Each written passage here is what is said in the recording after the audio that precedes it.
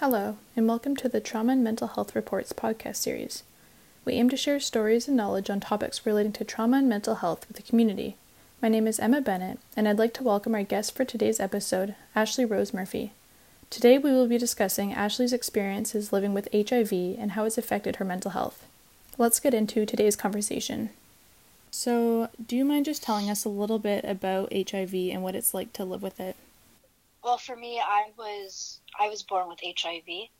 I contracted it from my late birth mother, who struggled with addiction and alcoholism for most of her life. And so being born HIV positive, that's really all I've ever known. Mm-hmm. I never grew up with my birth mother. From the age of 6 months old till now, I've been living with a family who adopted me as a baby. The Murphy family. And when I was 7 years old, they sat me down and they told me, Ashley, the reason why you take all these medications, the reason why you go to doctor's appointments all the time is because you have a virus called HIV. And when they told me, I was 7. I didn't really understand anything about it. I didn't even know what HIV was at the time. And so when they told me, I was just kind of like, okay, so what's for dinner? Like, it was really not a concern for me. Mm-hmm. And that I was young, I was naive, but then my parents were just like, Ashley, like, you can't tell anybody. They wanted to make sure that they knew that I thought it was serious and that I was going to take it seriously. Mm-hmm. And my parents, they always told me to be honest and truthful, never to be afraid of who you are. And so I guess I kind of thought this subconsciously because this was so long ago. But when my parents told me not to tell anyone, I just asked them why. Because my parents had always told me to never tell a lie, to always be who you were. Mm-hmm. I thought that wasn't being true to what they said. I thought they're kind of contradicting themselves. I'm saying, but you want me to keep this a secret. Yeah. Why does it have to be a secret? This is just something about me. Yeah. And so I just ended up telling everyone just because I wanted to. And sometimes, that came with its issues. Sometimes it was all right. I found a lot of my peers, they were fine with it. But also I feel like it was because they didn't know what it was either. Mm-hmm. So they're kind of blind to that. But whereas their parents, that they had a bit more information, but not all the time was it correct information. Right. So some parents didn't want me over at their house because they thought the kids were going to get it. I guess through touch or physical interaction or whatever it be, which is completely false. Mm-hmm.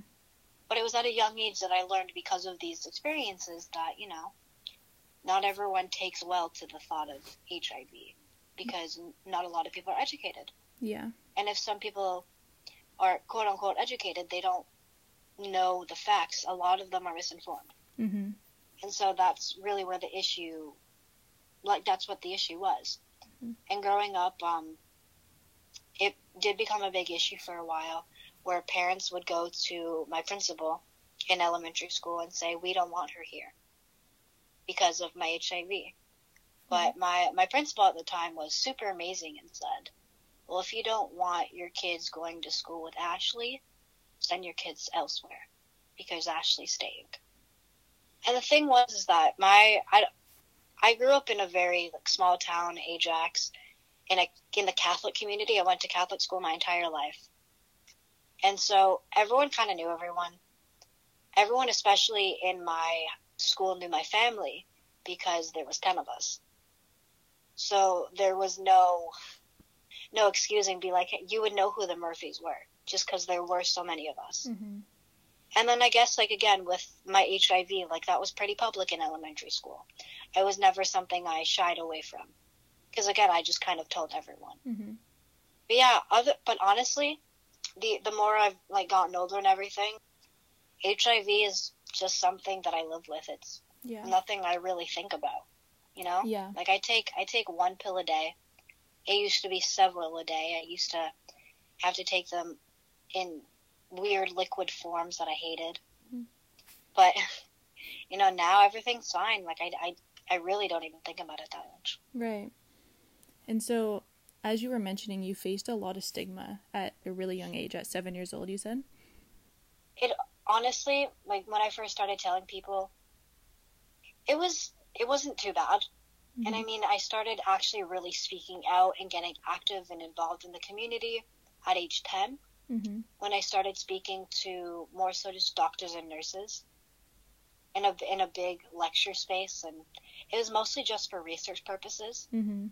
They would get a panel of like 6 or 7 youth kids around my age, a little bit older, just asking us about our experiences, our medication, what we take, and just our normal day-to-day lives and how we live as children growing up with HIV.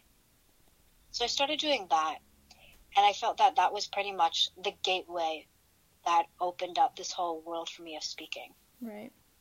And I only did it just because the older kids in my clinic at Sick Kids, when they were asked to do it, I was like, okay, I'll do it too. I just kind of tagged along as the little sister. Mm-hmm. I was like, whatever they wanted to do, I wanted to do. Mm-hmm. So I did it with them. But as time went on, the doctors and whatnot, they kept asking us to do more stuff. And a lot of the older kids, as soon as they said, can we use your name? Can we maybe use your picture of like your likeness? And they said no. But for me, I was like, okay, you can use my name, my full name. I don't have to use an alias. You can use my picture, mm-hmm. my stories. I don't care. Quote me. Because for me, it was never something that bothered me. It was never something I needed to feel ashamed of or afraid of. But I mean, that was my own personal experience. Mm-hmm. And I also grew up going to a camp for kids with HIV. They were either infected or affected. Right. And so these kids, it was only a week of camp every year, but every single year the same kids kept coming back. Mm-hmm. And so you really grew tight bonds and connections with these kids, mm-hmm. which was amazing because you were able to find people like you or people in a similar situation who could understand you. But a lot of these kids that I met, they didn't have the same positive experience as I did. I mean, I can't say mine's been positive all the way around. There definitely was issues, but in comparison. And a lot of times it was immigrant families who they come to Canada, no one knows who they are, no one knows their status because they're just trying to start anew. And so, for example, the mothers are very protective of their children and they usually say, you can't say anything, which is similar to what my mom did. She said I shouldn't tell anyone, but then I did anyway because, well, why not? But at least that's what I thought growing up. And it was from like hearing all of these stories, because we did a lot of storytelling. We were just sharing our lives. We started opening up to each other a lot just because of the community and how strong it is. And then I realized, well, I feel like I'm in a pretty good position and I feel comfortable with talking about it. I was one of the only youth at the time who felt actually really comfortable talking about it. So I was like, hey, let me do this because I want to help people. I want to give a voice to those who don't have one. Mm-hmm.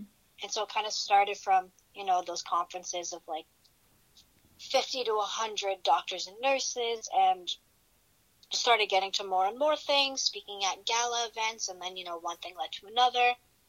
And it just kind of became this domino effect, and I just spoke anywhere I could because I loved it. Sounds like public speaking is something that comes really natural to you. And like you've used that to spread awareness and also to help people who are misinformed about HIV. And you've spoken at We Day, is that right? Yeah, I was a We Day speaker I started speaking with them at age 16. My first We Day was a couple days after I turned 16, which was really cool. Mm-hmm. And then I ended up in my grade 11 year doing the entire tour. Mm-hmm. So I did 15 cities that year. Wow. Just touring around and speaking with We Day, and it was a really awesome experience. Yeah.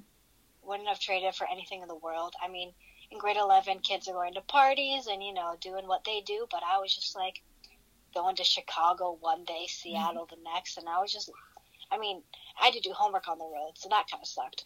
But otherwise, like, everything was amazing. Like, I loved speaking. I loved getting the word out. My main goal has always just been to help people. Mm-hmm. It's never been like, oh, look at me, hear my story. Yeah.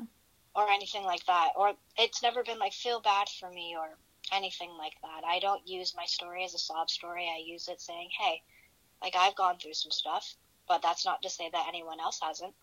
Yeah. But it's through these obstacles that we can overcome if we just, you know, you gotta love yourself. You gotta have a good support system, because I really wouldn't be anywhere without my family today.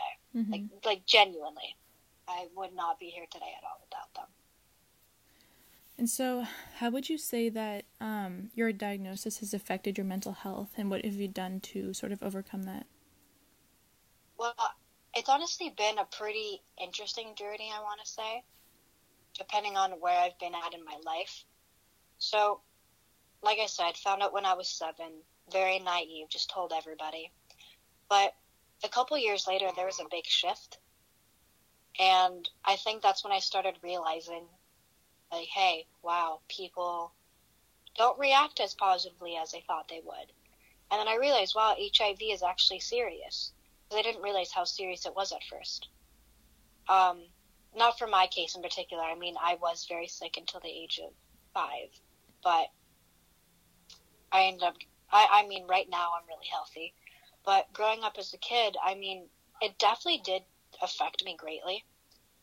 Growing up, there was a period probably when I was like 9 or 10 years old when I had so much animosity and hatred towards my birth mother. Mm-hmm. And I think that stemmed from, I know that stemmed from me just not understanding and me just being angry at her. And I was just like, why did my birth mom give me HIV? Why did she give me fetal alcohol syndrome? Like, I was throwing myself a pity party. Mm-hmm. I was just kind of be like, why me? Why me? I was like 9 or 10 years old when I was saying all these things. And my mom, Carrie, my adoptive mother, she heard this attitude, and she's not one for putting up with attitudes like that. And so one day she sat me down. She's just like, Ashley, when you're in the 3rd grade and the teacher asks you, you know, what do you want to be when you grow up? No one's ever going to raise their hand and say, I hope to have all my children taken away, become an addict and an alcoholic, you know, have all these things happen to me. And these are all the things that happened to my birth mother. And she says, like, she always said to me growing up, and she's just like, when people don't get the help they need, they dig themselves a hole too deep for them to get out of. And that's exactly what happened to my birth mother. Mm-hmm. Addiction is a crazy mental illness. It's a mental illness that has impacted my life greatly. Not for me personally. I don't indulge in any of that stuff. I don't drink at all. And I don't drink because of my fetal alcohol syndrome. Mm-hmm. And not only that, I mean, realistically I could, but I don't want to. I don't want to take the chances. I don't want to become an alcoholic because it does run in my family. Mm-hmm. I just want to be that generation where I don't have to worry about that. And it's just, I've seen so many people I love either die from it or just really struggle mentally, physically, emotionally, and it's not fun. It's really not. And so hearing this from my mom at a young age, it snapped me back into reality really quickly. I was just like, you know what? I can't be looking at it like this anymore. I can't, because it was really messing with me. And when my birth mom, she passed away when I was 12. And that really messed with me as well. Just because of, I mean, it wasn't due to HIV, thankfully. It was due to other circumstances. Mm-hmm. But still, I mean, my mental health was really affected at that point. Kind of just struggling with myself, but also with my illness and kind of what that meant for me. Mm-hmm. And along those same lines, growing up, there was a point when I was really scared. And I would also ask my mom, I'd be like, hey, just randomly, do you think I'm going to be able to grow up and have kids? And when I say that, I was just like, do you think I'll be alive? Like, do you think I'll be able to survive this, get through it? Because as a kid, I didn't know what the reality of the situation was. I didn't realize what this was going to do to me in the future. Because ever since I was a little kid, I've always wanted to be a mom. And so I asked that question a lot. I was like, do you think I'd be able to have kids? Do you think I'll be able to go to university? And every time I'd ask one of these questions, my mom said yes, always giving me reassurance. And what do you know? I'm in university right now. Mm-hmm. And growing up HIV positive, like, I never thought that being able to be a mother one day would be a chance. Like, I'd have a chance to do that. And I know that that is scientifically possible. And my kids one day, when I have kids, they won't get HIV, they won't contract it. And so that's amazing for me, but these are some things that I never knew as a kid. Yeah. And these thoughts really troubled me. They really messed with my mental health. Because it's not fun knowing, hey, what if this kills me? And that was really the mentality I had for a while as a kid, which is scary nonetheless. But I definitely want to say that HIV made me grow up a little bit faster than everyone else, which isn't a bad thing. I mean, it really taught me to be a stronger person, to be a more empathetic person, to really know what I want and go for it, because life is too short. And knowing what I know now, I know that I can live well into my 70s, 80s. I just have to keep taking my medicine. And it's 1 pill a day. Mm-hmm. Like I said, I don't even think about it most days. Yeah. Yeah. So when you were unsure of how long you were going to live with your condition, did that kind of change the way that you were living, like, every day of your life? I mean, I was a kid, so I don't particularly remember. Mm-hmm. Not so much that I can remember. I mean, these were definitely just thoughts I had. Mm-hmm. I don't know how much it affected me on a day-to-day basis. I mean, I think what really threw off my mental health was having my birth mom pass away. Right. Like, that was just a very triggering experience. There were times that, like I said before, yeah, I don't think it messed up my day-to-day, but it definitely was something I always had in the back of my head for a while. Mm-hmm. So that was definitely something. And there were times growing up when I was just like, because of my HIV, I'm different. Because I'm different, I'm not good enough. Right. So I had thoughts like that always kind of going back into my mind a lot, which definitely messed with me. And then on top of that, kind of going through those motions of, hating myself, self-pitying, all that stuff. And then once all that was over and I started, becoming stronger and knowing who I was more and just being okay with the fact that I was HIV positive, that was all around the time that my mom passed away. And so that kind of set everything back for a bit. Right. Where I was doing so well and I was growing so much, and then that just kind of took a pause. Mm-hmm. Not to say that a lot of these feelings came back, but it was just kind of hard to get to that place again for a while because I was dealing with so much emotionally. I don't want to say I don't want to say I was depressed, but I definitely was in a depressive state. Yeah. I definitely wasn't doing as well in school anymore just because of all of this. And a lot of people, they didn't think that I actually knew my birth mom at all because I was adopted. And I didn't get to see my birth mom regularly just because of the addiction and alcohol problems. Mm-hmm. But I did talk to her on the phone all the time. And she would always ask me how school was. She was very invested in my school because she thought education was very important. And so that was one of the first things she always asked. She loved me very much, and I know that. And just after she died, it took me a while to kind of get back into the swing of things. It took me a while to get back into speaking. But also at the same time, I feel like when my birth mom did die, it gave me a whole new purpose. Mm-hmm. And even more of a reason to keep going.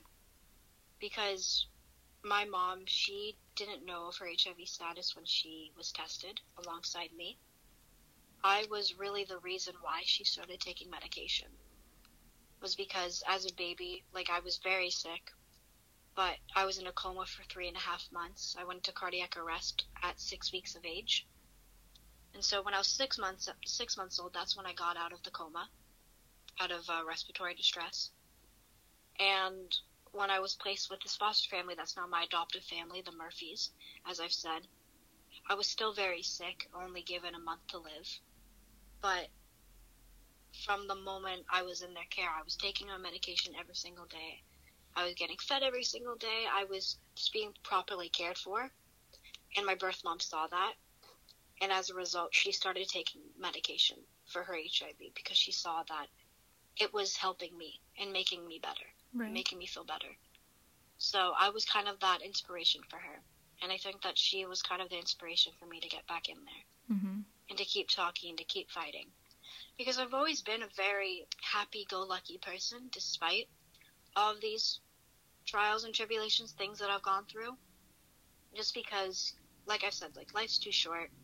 So that's kind of the mentality took on after my birth mom passed away, after kind of getting out of that rut that I was in. Being like, you know what, I have to do this. It's even more important now. Well, before we start to wrap up, I just want to say thank you, Ashley, for being so open about your story with us today. Of course, thank you so much for calling. Thank you.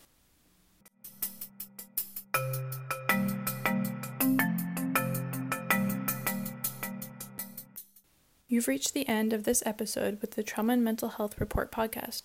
Thanks for joining us. Connect with us at trauma.blog.yorku.ca. You can also find us on Facebook, Twitter, Instagram, or LinkedIn.